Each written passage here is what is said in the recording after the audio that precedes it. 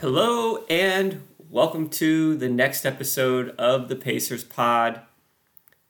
Coming at you guys and gals on March 30th. It's a Thursday. We are in the very end of the season. 5 games left for the Pacers.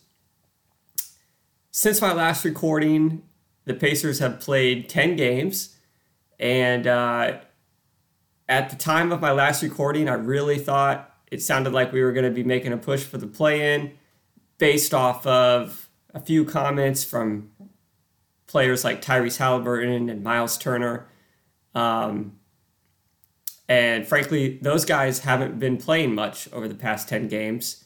So maybe other guys, maybe like Kevin Pritchard or so, have other things in mind and decide, you know what? We don't want to be the 10th seed. We want to be the 13th seed or the 12th seed. And we want to load up one more time in that lottery and play our luck and try to add one more piece while we're down here in the standings that can slingshot us up into the playoffs and beyond, which I am 100% on board with at this point in time. Certainly would much rather see the Pacers, end up with, fingers crossed, like a top 5 pick in this year's draft versus, a play-in tourney. As fun as that would be to see the guys, if we were rocking and rolling and we were still, we still had Tyrese and Buddy and Miles out there playing, and it was like, we're winning good game, like we're competing and winning games and making it into the play-in. And then even if we won the play-in and made it into the playoffs, that'd be exciting.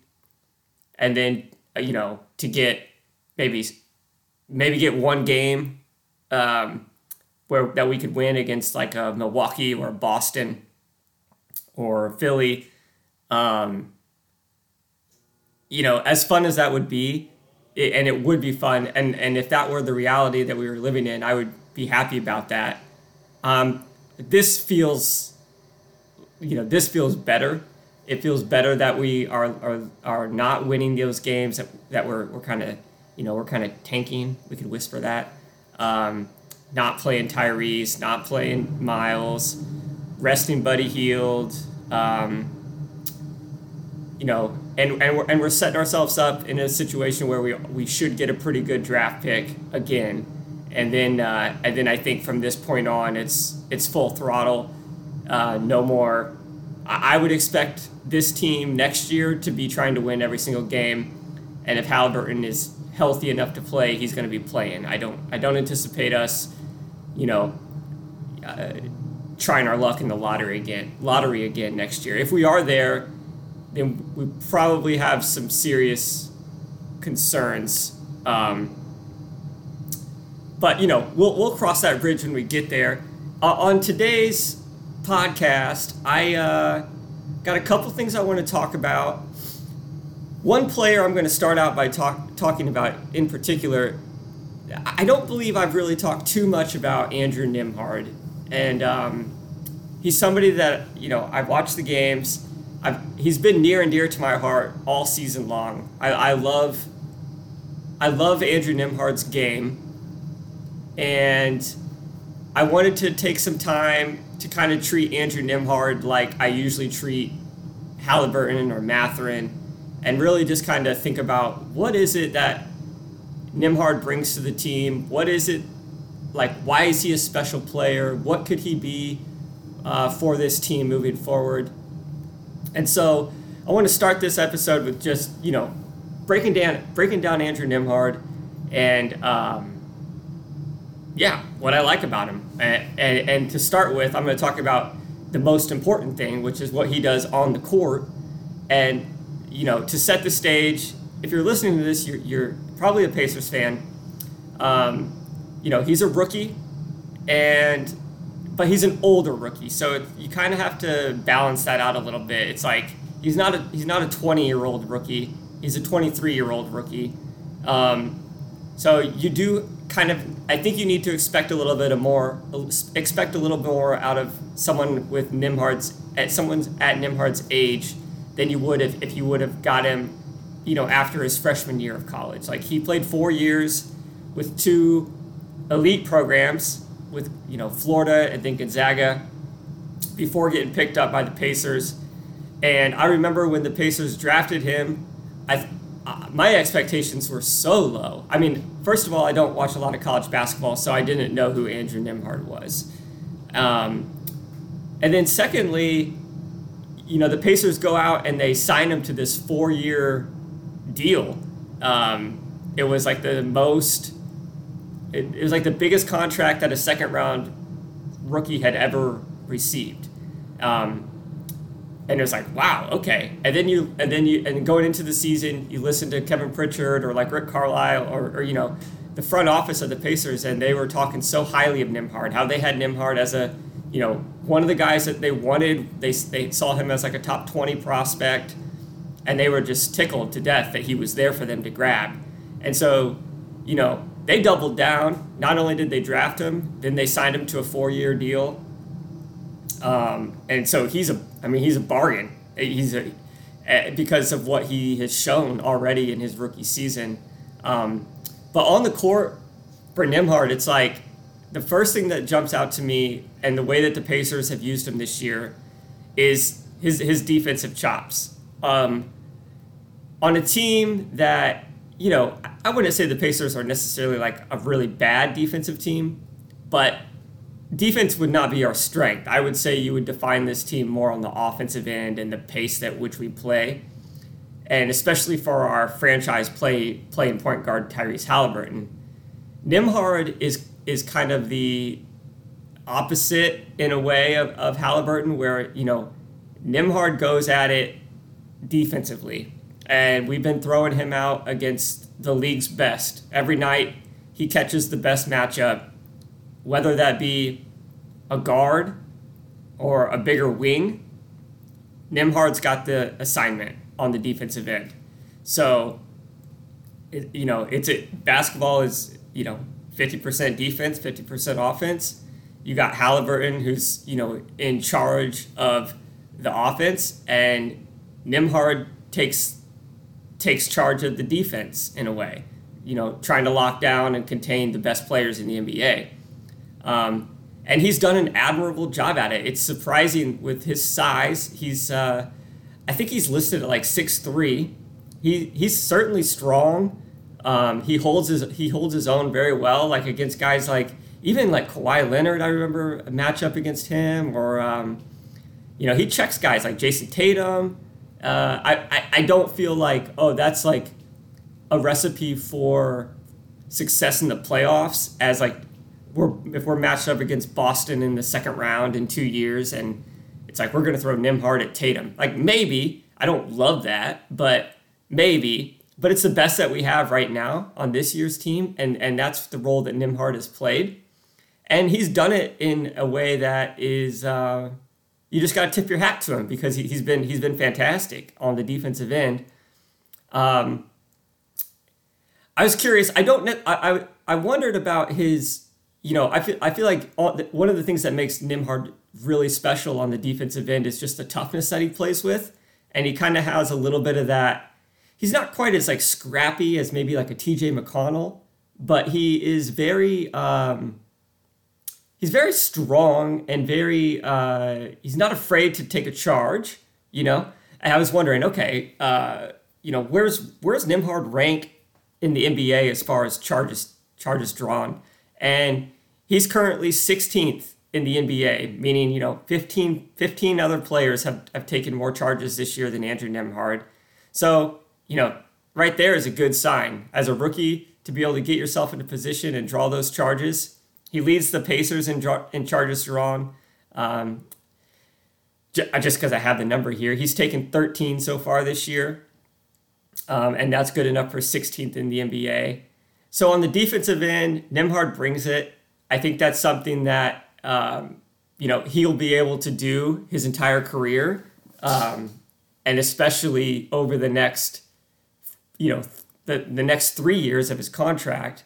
And then, he seems like a guy that could be around for a long time as an Indiana Pacer, in my opinion.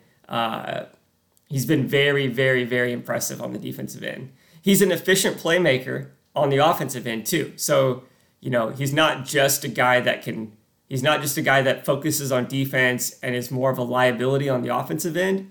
He really balances both in a way that makes him, I think, kind of unique as far as being just above average, I would say, on both sides of the ball.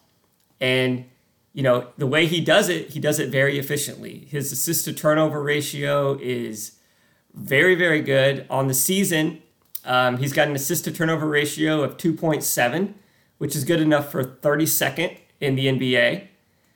And if you look at the last 17 games of the season, so like since the All-Star break, Nembhard, his assist to turnover ratio is up to 4.2, which is good enough for 7th in the NBA. If you look at who's like the current rankings, he would be 7th if his season average was 4.2. And that's exactly where Tyrese Halliburton is at. Tyrese is special on the offensive end. And so if you look at Tyrese's numbers this season, he's got an assist to turnover ratio of 4.2. He's currently 7th in the NBA. Over the past 17 games since the All-Star break, Andrew Nembhard has been the same. He's been right there at 4.2, good enough for 7th in the NBA. He's second amongst rookies as far as assists per game. So he's averaging 4.3 assists. The leader is Jaden Ivey at 5. And here's what makes Andrew Nembhard special is Ivey's getting more assists a game, but he's doing that with a 1.6 assist to turnover ratio. Now, Ivey's role is much different as far as, I think, on the offensive end for Detroit. He's probably asked to do a little bit more creation. But even, Halliburton's missed a lot of time lately, and Nembhard's been handling the rock, and we haven't seen the turnover skyrocket. So, that right there is a huge, and once again, back to what I was saying earlier about Nembhard being an older rookie. I mean, Ivey comes in as a 19 or 20, 21-year-old. Nembhard's got a couple years on him. But still, the point being, to put it into comparison, Nembhard amongst the rookies, he's dominating that category as far as distributing the ball, playmaking for others, and then also taking care of the ball, not making losing plays. The last game, this would have been last night. The Pacers played the Bucks. It was a high-scoring game. Nembhard had 15 assists and only had 1 turnover. So that obviously helps these numbers as I recalculated going into tonight's pod. But he's just very efficient with the ball, and the numbers back it up. I would say he's elite in that category. So that's something that you got to be really excited about. Not only does he play defense at a high level, he distributes the ball at an efficient level, and then another thing on the court, his three-point shooting is, I would say right now it's decent. He's shooting 35% this year from 3. He's hit some huge threes. He had the game-winning 3 against the Lakers, which was one of the highlights of the season. And then recently there was a game against the Raptors where the Pacers were up by a couple points, but the game was still certain. It could have gone either way. And Nembhard, he knocked down a huge 3-pointer that kind of put the Pacers in the driver's seat to be able to finish that game out. So he's hit some big threes.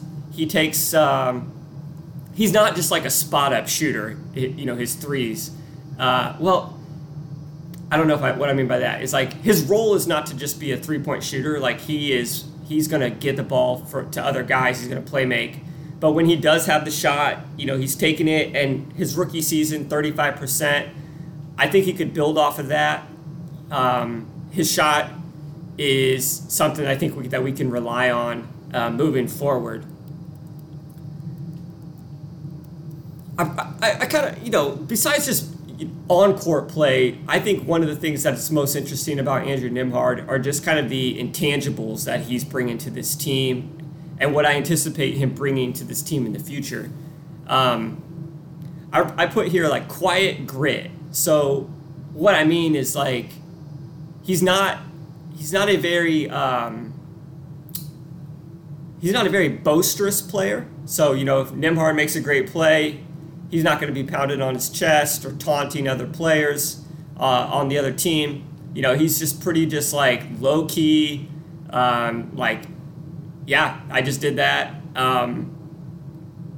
But at the same time, where the grit comes into play is like he gives shit back when it's necessary. Like he doesn't take it from other players. He's not going to get bullied around. You know, he's just deserving of a lot of praise, I think, in that category. Like the maturity that he plays the game with, I really appreciate. He's just very composed, like never too high, never too low. He's when he's out on the court, even when his shot's not falling, which he's had some games, you know, where he's shot the ball terribly. Like I don't have numbers, but you know, he might go 0 for 6 to start a game or whatever, like 2 for 9, you know, you name it. But even in those games, he still makes an impact out on the court, you know, because of what he can do on the defensive end and because of the way he can set up his team. And he just has a lot of balance to his game, and he's just a steadying presence out there on the court. You know, another thing is to me he feels like the epitome of a team first player. I've listened to a handful throughout this season of the interviews that you know, the players may give after a game or during a practice. And when Nembhard's out there, whenever he's being interviewed multiple times this season, you know, he said things like, you know, that we're a team, you know, with guys that don't care about individual stats. We just want to get better. We just want to win. And I think that you can definitely say that about Andrew Nembhard. Like, I think he can say that because he does embody that. And that's just, you know, excellent. Like that is a piece that you want to build with. Someone who, I don't know, like he doesn't have to necessarily do anything because he does a little bit of everything. So like if he's not hitting his shot, it's okay. You know, it's okay because he's got a bunch of other things that he brings to the table. And just his team first kind of the spirit about him, I think just makes for a great locker room presence, a great teammate, and someone that you want to go into playing basketball games with on your side to help you win. Because to me, Andrew Nembhard just he carries himself, he plays like a winner, and that's what we want. That's what we're looking for. We want guys like that.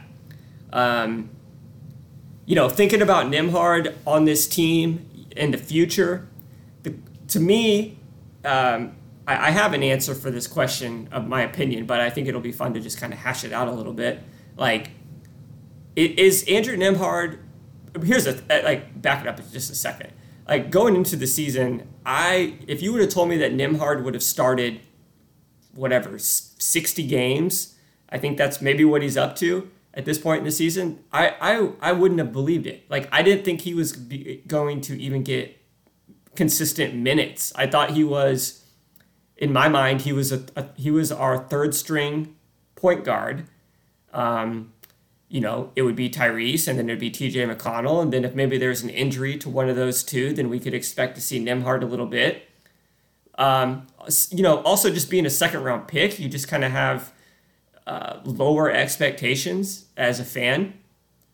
But like, he came in and he just took the starting line. He bypassed all of that backup stuff and just went straight into being a starter, and he's held on to it all season long.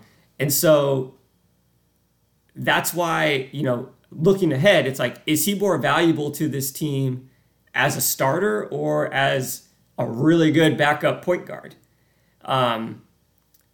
So, you know, let's just pretend, you know, all right, what would some of the reasons be that he could be, you know, more valuable to a team that's contending for a championship as a backup point guard? Well, if he's a backup, you would imagine he's getting most of his minutes when Tyrese is on the bench.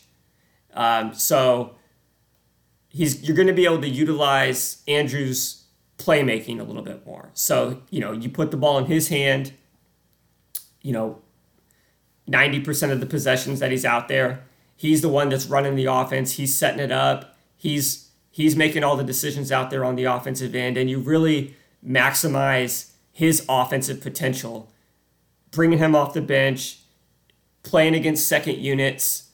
I could really see Andrew Nembhard anchoring our second unit and creating a. It's hard to say that because we currently have T.J. McConnell, who I really do enjoy T.J. McConnell a lot. But you would think with a guy like Nembhard, when he's, fast forward 2 years from now, Nembhard's 25 years old, and we've got a little bit more of a established roster as the years roll over. And, Nembhard is kind of your anchor on that second unit and could create some real chemistry on that second unit and could really make it a valuable asset, not only in the regular season, but potentially into the playoffs, where the Pacers might even be able to go a little bit deeper into their bench during a playoff series because we have such a cohesive second unit. Now that's, way off into La La Land, but I think that there's a case to be made where it's maybe that would be best served for Andrew Nembhard. Maybe we could get more out of him in the second unit, being the main decision maker, the playmaker, basically the Tyrese Halliburton of the second unit. And so if you're looking at that, potential, next season could look like Halliburton, Mathurin, Buddy Hield. I'm going to say our number 5 pick in this year's draft, and then Miles Turner as our starting lineup. And then coming off the bench, you'd have Nembhard, Duarte, Aaron Nesmith, maybe Jordan Nwora, Ijax or Jalen Smith. I don't know. I don't think that's actually what's going to happen, but that looks pretty good on paper to me. I wouldn't be opposed to that necessarily moving forward.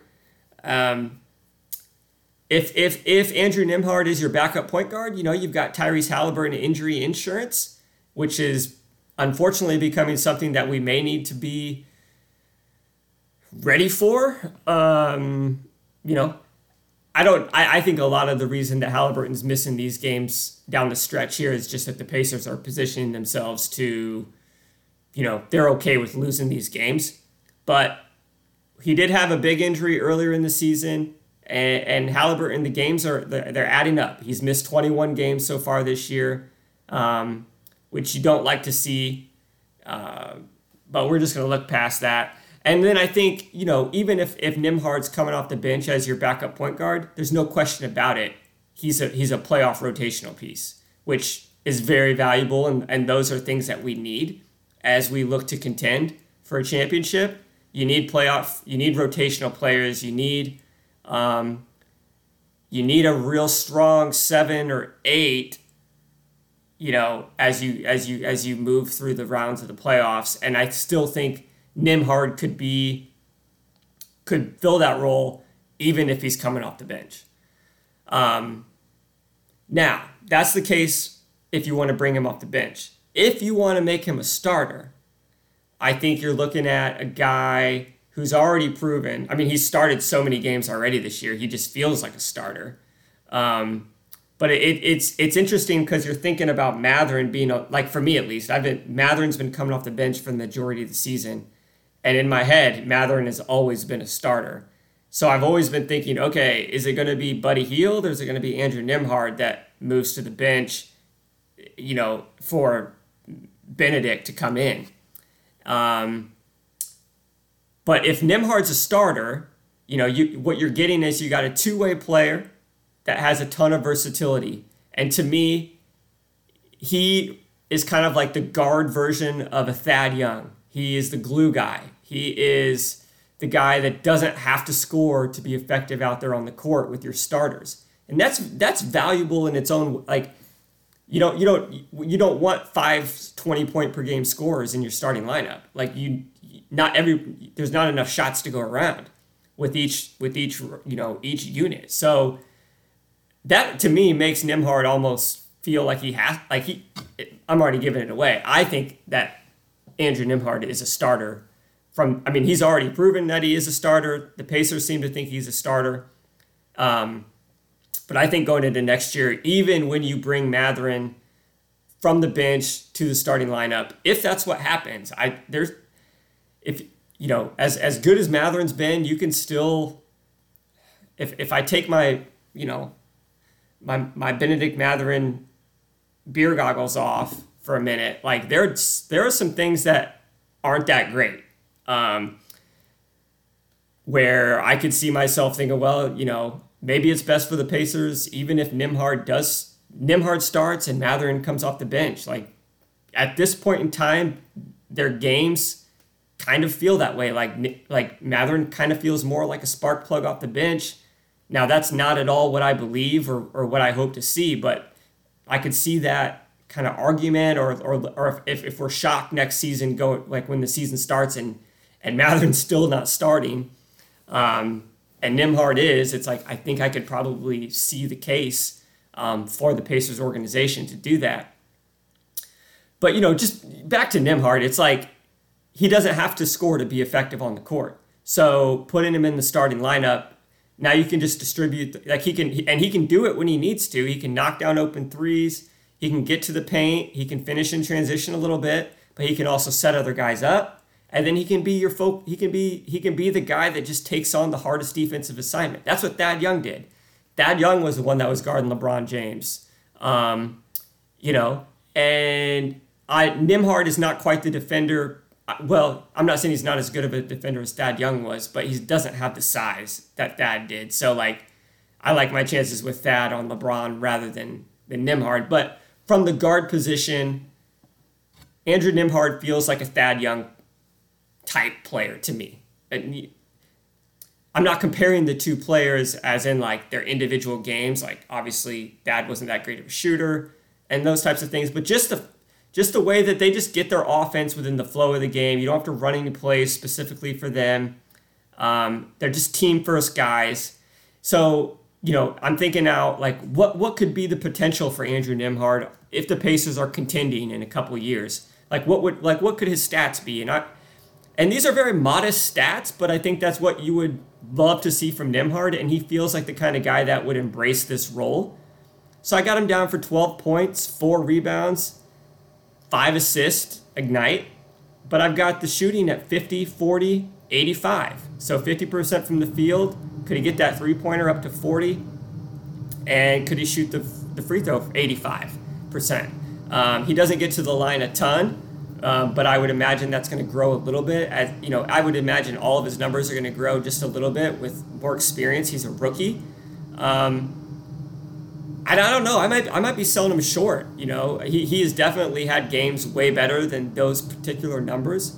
But I'm just imagining Nembhard out there with Halliburton and Mathurin and Miles Turner and the number 5 pick of the 2023 NBA draft.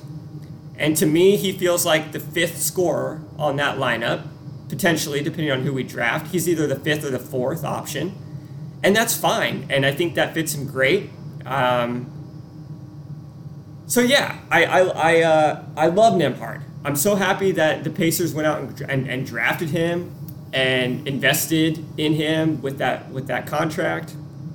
He has been as excited as I've been for Benedict Mathurin this year. At this point in the season, I feel like I am as equally excited for Andrew Nembhard, and I never, ever, ever would have thought I would have said that, going into the season. Like, Nembhard is just blowing my expectations out of the water. He is the kind of guy that you want to root for. I love his game. I love his poise. I love the demeanor that he has out there on the court. And he just feels like somebody that you want to go into the playoffs with. Give him a couple more years. He, to me, is part of the core, no question about it. You got Halliburton, you've got Mathurin now. We've got Miles locked up for a couple more seasons. Nembhard is right there. He's right there. If we were to move off of Nembhard, we would have to get something very, very special in return. And even then, I don't like it. I don't like the idea of that at this point in the game. We'll see. We'll see what kind of jump he makes next season. What he can add to his game. But he's already just so rock solid. It's just he's a joy to root for. Thank you, Andrew Nembhard, for being on this team. Really looking forward to the rest. I mean, we got 5 games left. And it's been nice because since Halliburton's been out, Nembhard's been starting point guard rather than just starting off guard, and we're getting to see a lot of run from him. I mentioned 15 assists to 1 turnover last night in Milwaukee. Nembhard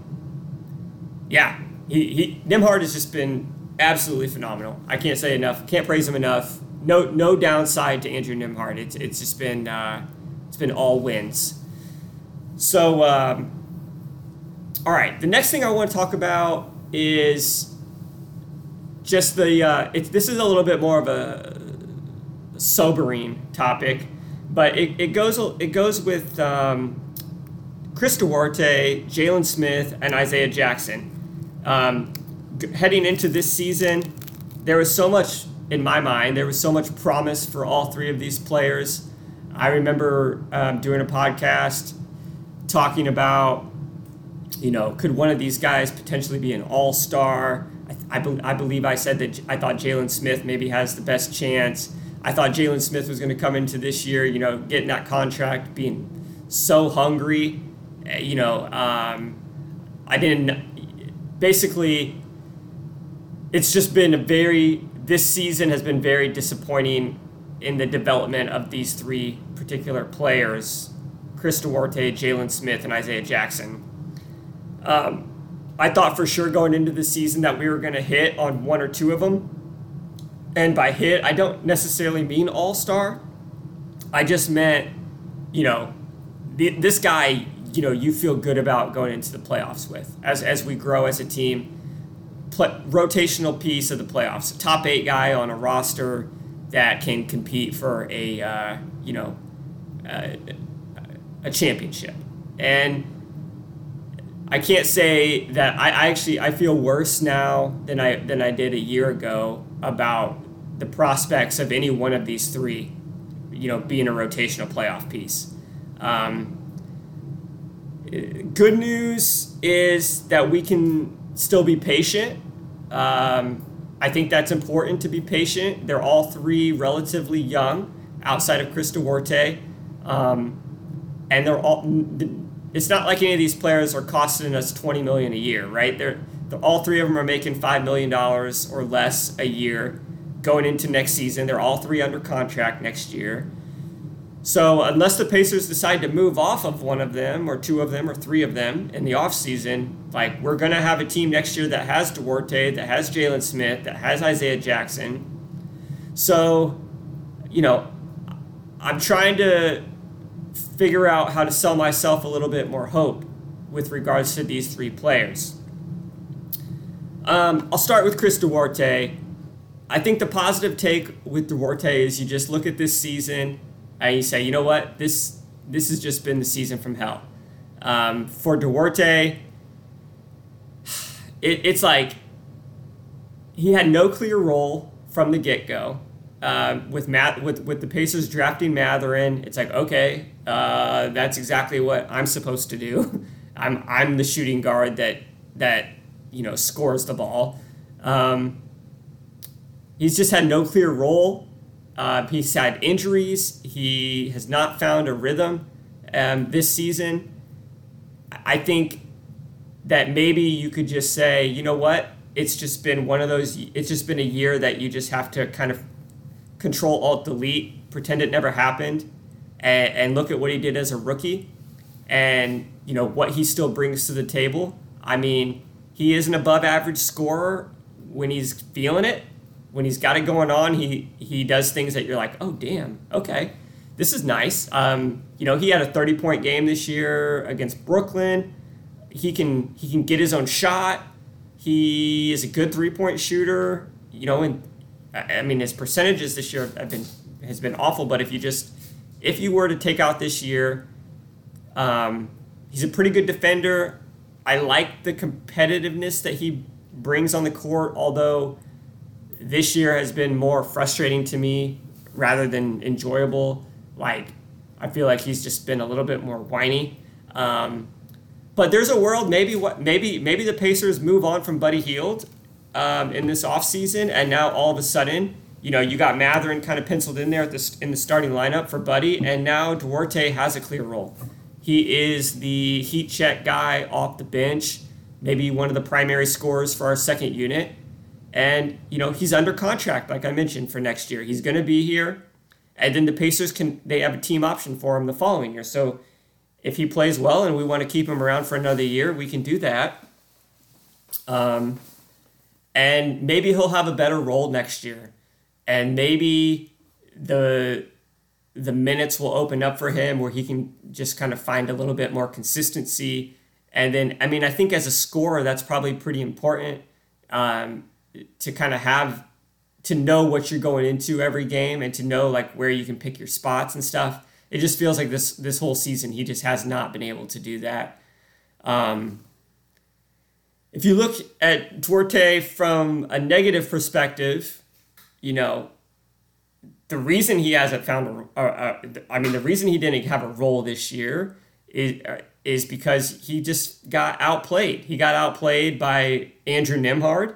He got outplayed by Aaron Nesmith, and then certainly Benedict Mathurin as well, to the point where it's like Rick Carlisle would rather have Nembhard or Nesmith or Mathurin out there than Duarte. And he's battled injuries. He's missed 31 games so far this year. He's currently injured, so we're not getting him to. Which really sucks because right now is when we could really get a good look at Duarte, and maybe he could give us some signs of hope going into the offseason. But he's injured again. He's not able to play. He's missed 31 games. And frankly, he's forgettable. When he's not out on the court, I forget that he's on the team. It's like this season has not even felt like Duarte's been a part of it. And his numbers have been awful. He's gone way down. He's shooting 37% from the field, 31% from three. It's just been that kind of season. It's been really, really bad. I feel like I think the thing is, like, it just feels like the team may have just moved on without him, and I don't know where that leaves him. He's going to be on this team next year unless the Pacers move him, or I would assume they're going to move. It's not like he's unplayable, but we're so loaded at the guard position this year. We didn't miss him, and that's one of the reasons that's like it makes me kind of feel bad about Chris Duarte and the chances of him, becoming a rotational piece on this Pacers team moving forward is just like, it just doesn't feel like he's here anymore. But we'll see. We'll just have to see. I don't even know what I want, right? Like, I think I find myself, I like those other three players a little bit more than I like Duarte. But you give me a 30-point night against Brooklyn like Duarte did, and it's like, dude, this guy needs to play. And I like that. So I think it's all about how he bounces back after this season. Can he stay healthy, number one? And can he make his way back into the rotation and beat out guys like Nesmith, going into next season. So that'll be something to keep an eye on. Isaiah Jackson, positive for Ijax. He's super raw. We know that. If you watch the Pacers play, Ijax is one of those guys that he does the things that most NBA players can't. He'll have one or two, maybe three or four on a good night plays per game that you're just like, holy shit, dude. I mean, this guy's awesome, right? He is currently 10th in the NBA in blocks per game, and he's only averaging 16 minutes a night. So when he's out on the court, he's blocking shots, he's catching lobs, he just does exceptional things. He's only 21 years old. He just turned 21. He's got time to develop if we can stay patient. Yes, this is year 2. We didn't get to see, we haven't seen much improvement. I don't think we've seen much improvement since his rookie season. It's, I would have, and one of the things, well, I'm going to go right into the, well, no, let me back up just a minute. He's young. He's got elite athleticism. He's got great size. So he's good. I'm going to want to hold on to a guy like that as long as I can before I decide that I don't want him on my team anymore. Just recently, the Pacers they were in Detroit for two games in a row, which is, real close to where Isaiah Jackson grew up. And Jackson got the start against the Pistons in the first game of that kind of mini series. And he played fantastic. He said that, I was watching the interview afterwards, he said he had 60 friends and family at the game.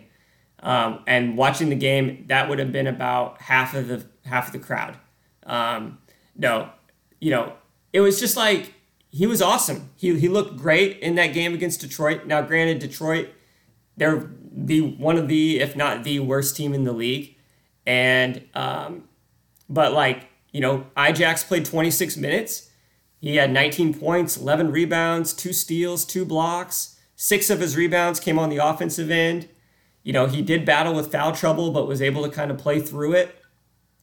And he just goes to show he has nights like that where you're like, can he just come off the bench and give us that type of productivity? And if he can, is he a playoff, rotational piece? Because we really need I think we've got our guards pretty much covered, but we need some bigs that can play in the playoffs that aren't starters. When I'm looking ahead, and could he potentially do that? But then you look on the negative side for Ijax, and it's like he's always in foul trouble. Religiously, he's in foul trouble. In that mini series against the Pistons, game 2, he goes out, he gets 2 fouls. He gets called for a second foul we're a minute and a half into the first quarter. So there's 10 minutes and 30 seconds left in the first quarter. Isaiah Jackson picks up his second foul, and you would imagine he's going to head to the bench because that's what you do when you get 2 fouls in the first quarter. You go to the bench. But it was great. I remember I talked about this last season because he was in foul trouble, and I was just like, leave him in the game and just play him until he fouls out. If he fouls out in the first quarter, so be it. And it was perfect because the camera caught during the broadcast, it panned over. Isaiah gets called for the second foul, pans over to Rick Carlisle. Carlisle's looking over, talking to Lloyd Pierce, and they decided to just leave him in. And he was kind of surprised that he just got left in the game. And then the rest of that quarter, especially, the minutes following, you could just tell he was not going to pick up his third foul. So he was just very, very detrimental to the team, honestly, because he wasn't playing good defense. Guys were scoring on him because he was afraid. He wasn't bodying anybody. But I did like the fact that Carlisle left him in just to kind of prove a point.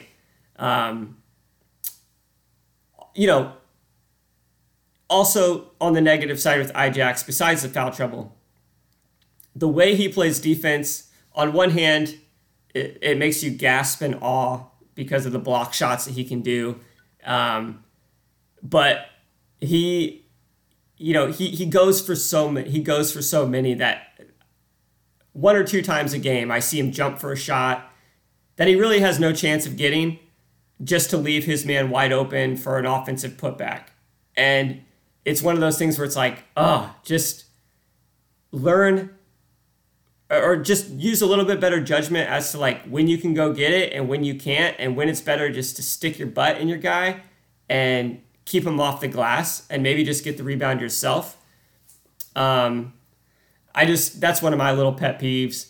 And then his offensive game, it's just, we haven't seen much growth, and it's just catching lobs. He does a little bit, especially recently, because he's been getting some more consistent playing time. Couple times I've seen him, catch the ball maybe at the free throw line, take a dribble or two into the lane and have a finish in the paint. But the shooting is just non-existent. And unfortunately, I really noticed this in this most recent game against the Bucks. They weren't guarding him. He would catch the ball. Like, if he's looking to do like a little pick and roll or something with somebody, it's like there's no roll because his man is not even anywhere in the picture. His man's sagging all the way back.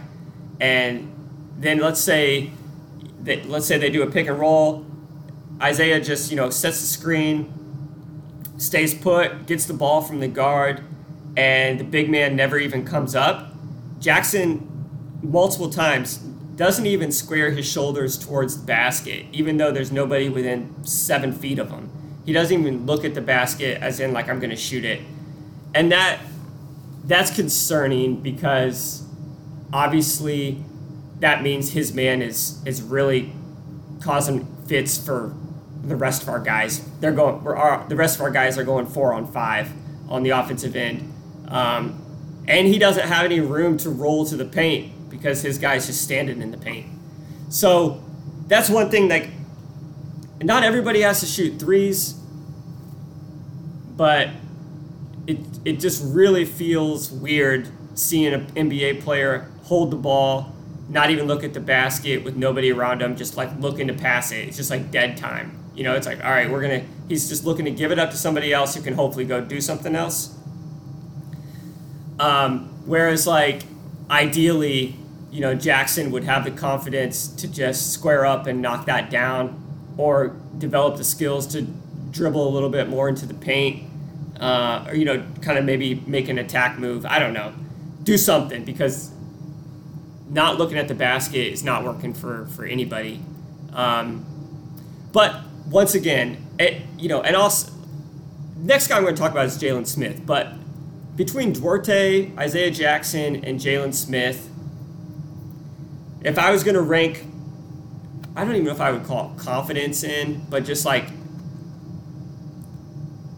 hope, the guys that I like, who I hope and think, it's kind of a combination of all those things, can stick around and can be a part, maybe earn a second contract with the Pacers, one of these three guys. I'm still putting my money on Isaiah Jackson. As big as his flaws are, I love the guy. I love seeing him on the court. And I'm just basically banking on the fact that he just turned 21 years old. Give him another year or two to continue to just get stronger and to develop his basketball kind of IQ and feel for the game.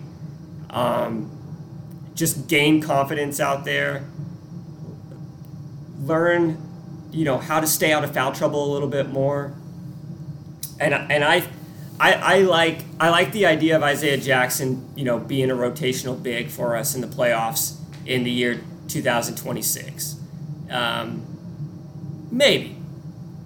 More so than I think I see from Duarte and maybe even like Jalen Smith, who, on the positive side for Jalen Smith, he's probably the best rebounder on the team. If you were just going to do like some sort of rebounding drill, and Daniel Tice wasn't there, because I just haven't seen Tice play that much. I'm not quite sure how good of a rebounder he is. But you line up Isaiah Jackson and Miles Turner and Jalen Smith, and we're doing a rebounding drill. Like, I think Jalen Smith probably wins that. He was a lottery pick. He's 23 years old. He's got great size, 6'10". He, in theory, he's a big with some touch. He shoots the three. I just mentioned, Isaiah Jackson not even squaring his shoulders to the basket. Jalen Smith, he's looking to shoot it. He'll shoot transition threes. He'll spot up out there every once in a while. Like, he puts them up. Like, to Jalen Smith, he believes that he's the three-point shooter. Unfortunately, this year, it's like he's shooting 27% from three. So they're not going in, but it does feel really good when he makes them. I will say that. It's like, hell yes. When Jalen makes a three, it feels really good. I don't know. I don't have too much else like positive to say about Jalen Smith outside of just like he seems to be a good teammate. If you're looking at the probability of Jalen Smith, becoming somebody that you can roll with in the playoffs from a negative lens, it's like, well, he was given the starting power forward position. Now, it didn't work with Miles Turner this year, and he moved to the bench. But unfortunately, he got replaced by a 6'5" player in Aaron Nesmith. So he got the starting lineup probably for about 20 games. The Pacers rolled him out there as a starter. Then he gets moved to the bench. Then he gets moved to, out of the rotation. And now he's just kind of in and out as we need him. It's just kind of like, all right, that sucks. Then you look at, the Pacers didn't really have to give up much to get him in the first place. The Suns they let him go for practically nothing. I mean, they are playing, I guess Torrey Craig, who the Pacers traded to the Suns for Jalen Smith. He might even be starting for the Suns. But it just doesn't feel like Jalen Smith was their number 10 pick 2 seasons ago, when they traded him for Torrey Craig. So they obviously were okay cutting ties early with Jalen. I don't know. It's like you just want to see a little bit more like killer instinct. I do, at least, from Jalen Smith. I want to see him be a little meaner out there on the court and use his body a little bit more effectively. He just feels a little bit like he just seems to be kind of going through the motions a little bit more than what I would like. So, I don't know. We'll just have to wait and see. But this was a disappointing topic, so that's why I do feel a little disappointed right now. Like Duarte, Isaiah Jackson, and Jalen Smith, all three of them, I had a lot of optimism heading into the season for all three, and it feels like it's harder to be optimistic about all three of them going into next season. However, they all three will be on the team next season, unless we move them in the off season, and so we should get another look at it. We can rinse and repeat and see what we've got. I definitely like Isaiah Jackson. I want to see more. I'm interested in Chris Duarte and Jalen Smith. Surprise me, please. Okay, moving on. Other notes, I wanted to talk about the man, the myth, the legend himself, Bennedict Mathurin. Comes back from that horrendous ankle injury, and he starts. They put him right to the starting lineup, so he's played the last 6 games coming off that ankle injury. Benedict's been in the starting lineup. What I wanted to talk about was just the Jekyll and Hyde effect of these 6 games. There were 2 games in the last 6 where Benedict started next to Tyrese Halliburton, and I'm gonna get ready to watch those games. I'm watching the broadcast. They bring up the starters for both teams, and you see Bennedict Mathurin, Tyrese Halliburton, and I'm just like, oh yes, here we go, baby. Pour me a drink, pop some popcorn.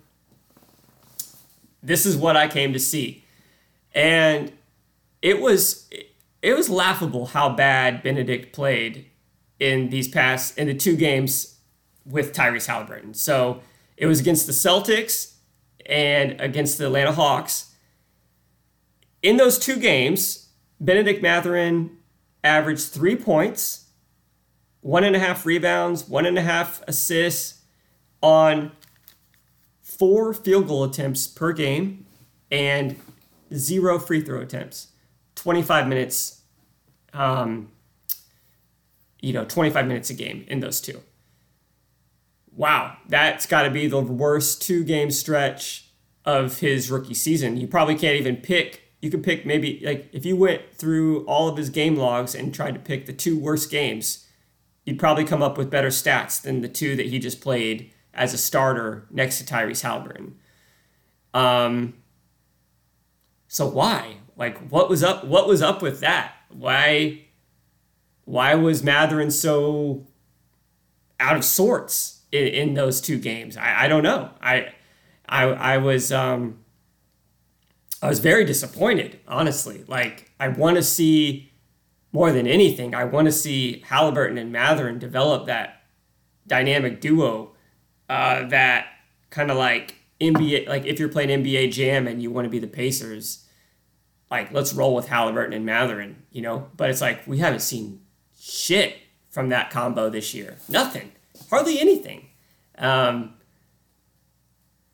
But then you compare that to the 4 games that Benedict started without Tyrese, and he's averaging 22 points per game, 4.5 rebounds, 1.5 assists, shooting about 14 times a night, getting to the free throw line 6.5 times in 34 minutes of action.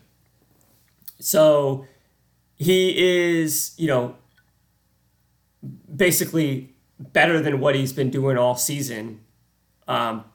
It's just odd that Tyrese wasn't out there. So I don't know what that. I'm not trying to draw any conclusions from this. It's obviously 2 games where those two are out there, but it's really odd that he played that poorly in those 2 games with Tyrese, and then he's played that much better without Tyrese as a starter.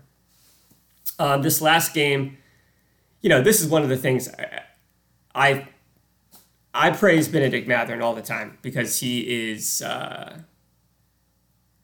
frankly, he's one of, he's certainly, I would have said he's my favorite player. I have kind of hope that he will be my favorite player on this team. At this point, you could probably say Tyrese is, and then Nembhard is making a strong case as well, because of things like Mathurin just still, and I've said this before, but just, when he doesn't get the call, when he drives to the lane and doesn't get the call, he's always looking at the ref and not hustling back on defense. He just, and I don't know, he's 20 years old, right? So it's like, he's not, like, the player that he currently is right now is not who I anticipate him being in 2 or 3 seasons, 4 seasons from now. But there was a moment in the game against Milwaukee where he had a good game. Like, I think he ended up with like 29 points. But Drew Holiday, who was cooking the Pacers all night, Drew Holiday has a career high 51 points against the Pacers. And there was a play, I think it was in the second half, where Mathurin, kind of drove on Drew. Drew tried to take a charge, got called for the block. Mathurin gathered, rose up, gathered, banked it in. So he got the and one call. And then he walks over to Drew Holiday, who's on the ground, because, he just tried to take the charge. And he just, I don't know what he said, but he was talking to Drew, taunting him. And he gets called for the technical foul. And then Holiday hops up, and he's kind of like standing his ground and whatnot. But just, I don't know. I go either way on this. Like, on one hand, it's entertaining. It's entertaining to see, a player that has that much just bravado, I suppose. But then on the other hand, you're like, man, just, like, we're getting beat. We are, we're projected, we're like one of the 7 worst teams in the league. Like, kind of know the situation a little bit better and maybe have a little bit more humility. But then it's like, well, Mathurin is, he is who he is, he that's the way he goes about his game. And I do love that about him. So I'm talking out of both sides of my mouth, but I didn't like that particular play. Tyrese does this sometimes. Tyrese will be killing it and he'll make an awesome play and the other team will call a timeout, and Tyrese will look over to the other bench and make the timeout gesture with his hands. And I always feel like, man, it's just not very, it's not very tasteful to me. But, it is what it is. I'll still root for these guys. So Mathurin, it's just great to see him back. Great to see him starting. it makes me think, since they put him in the starting lineup, he's probably not going back to the bench for the rest of this year or moving into next season. And I'm 100% on board with that. So I'm good with that. All right.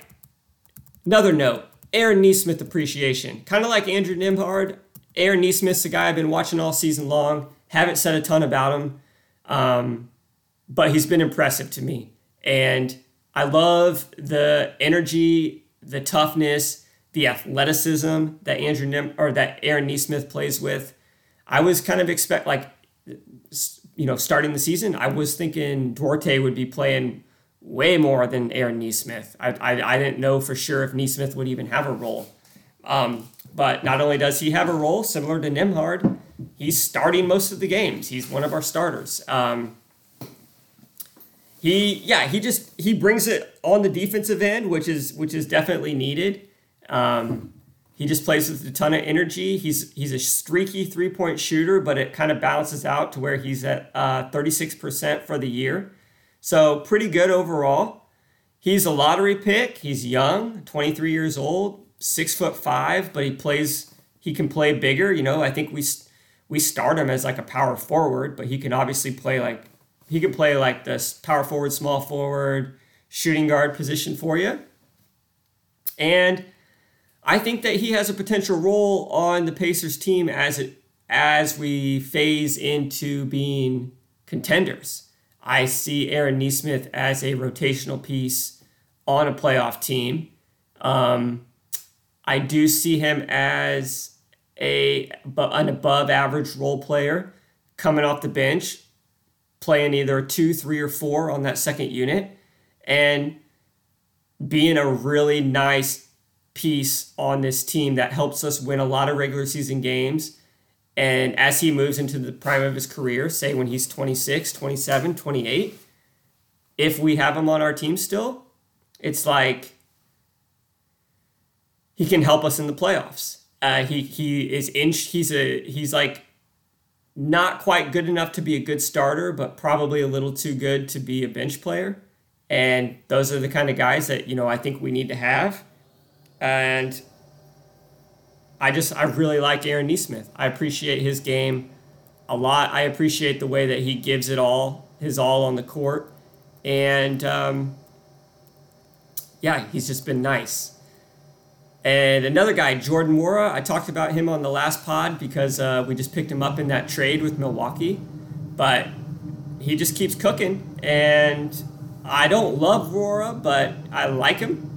And maybe he's somebody that I would put him maybe just a tier below Aaron Nesmith as far as like where I value him on the team. But I value him more than a lot of other guys. And since the All-Star break, basically 17 games, Nwora's averaging 25 minutes a night, putting up 14 points, 4.5 rebounds, 2 assists, doing it on really efficient shooting, 51% from the field, 47% from 3.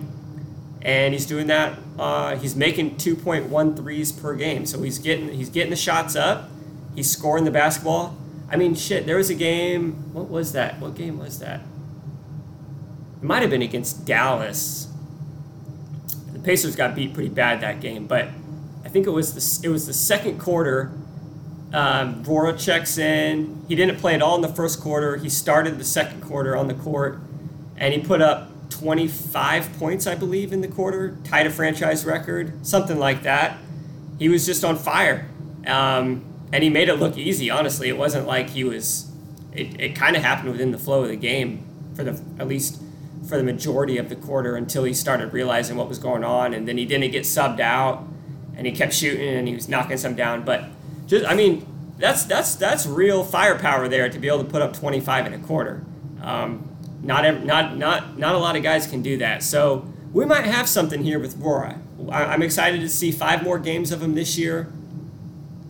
And then just see what happens moving into next season. Is he somebody that, you're going to play probably 10 guys for sure during the regular season. So we're probably going to get another look. He's under contract. I don't think they'll probably move on from Nwora. And I got to say, I'm looking forward to it. I'm looking forward to seeing more of him. And and just seeing where his game goes. All right. The last thing I want to talk about is just kind of take a real early look into next season, because as I was going through those like who I've talked about tonight, right? You've got like Chris Duarte, Isaiah Jackson, Jalen Smith, Aaron Nesmith, Jordan Wara. Like, they're all, they're NBA players, but like where do they fit on this team moving forward? Do any of them fit? Do all of them fit? 1, 2, 3, 4. You know what I mean? Like, so I'm trying to figure out. We got a lot of guys who are going to be on the team next year, and they're going to need minutes. So I'm really curious, this offseason to see what the front office does to kind of thin this roster out a little bit, because you only get 15 guys. And for sure, right now, we've got Halliburton, Mathurin, Nembhard, Miles Turner, and I'm trying to speak it into existence, although I would love a higher pick, but number 5 pick in the NBA draft. That's 5 guys right there. Those are your starters in theory. Then you got Buddy Hield, TJ McConnell. There's 7 guys. Then you got Aaron Nesmith, Chris Duarte, Jordan Wara, Isaiah Jackson, Jalen Smith. So now you're up to 12 players. So already 2 of those guys are going to be getting screwed on minutes if everybody's healthy. You pick, right? It's like probably either Isaiah Jackson or Jalen Smith, and then maybe Duarte or maybe Rora. I don't know. So that's 12. And then you've got 3 more positions, because we've got 3 additions. Besides our own first round pick next year, we've got 3 others. We've got the Cavs pick, the Boston pick, and then Houston Rockets early second round pick.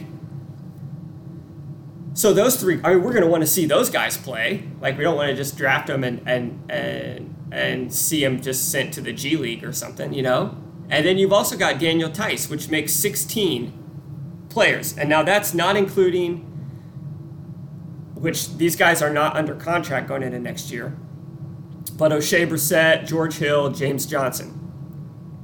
So I'm just very curious to see what we do here.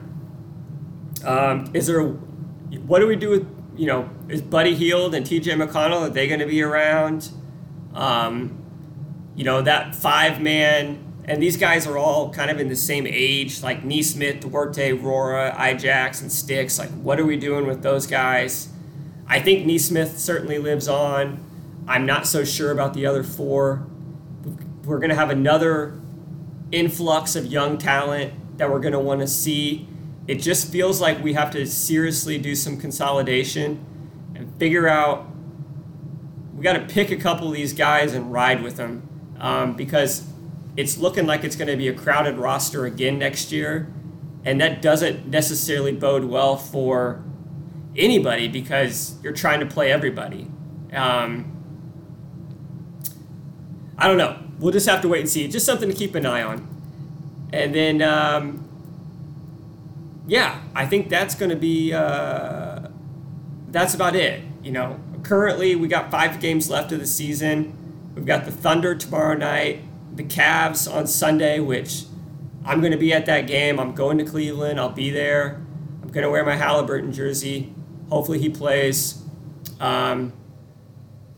Knicks, Pistons, Knicks. And then that's a wrap on the season. It happens so fast. It's like there's so much buildup. You spend 3 or 4 months just kind of daydreaming about the season, and then it just hits you, and it's over, just like that.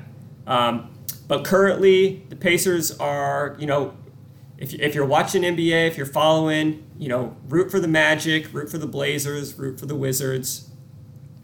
We're in that 5th, 6th, 7th, 8th best odds currently for the draft lottery. So that'll be exciting when the time comes. Maybe things bounce our way. We'll just have to wait and see. But that's going to do it for this episode. Thank you so much for checking it out. Peace and love, everybody. Have a good one.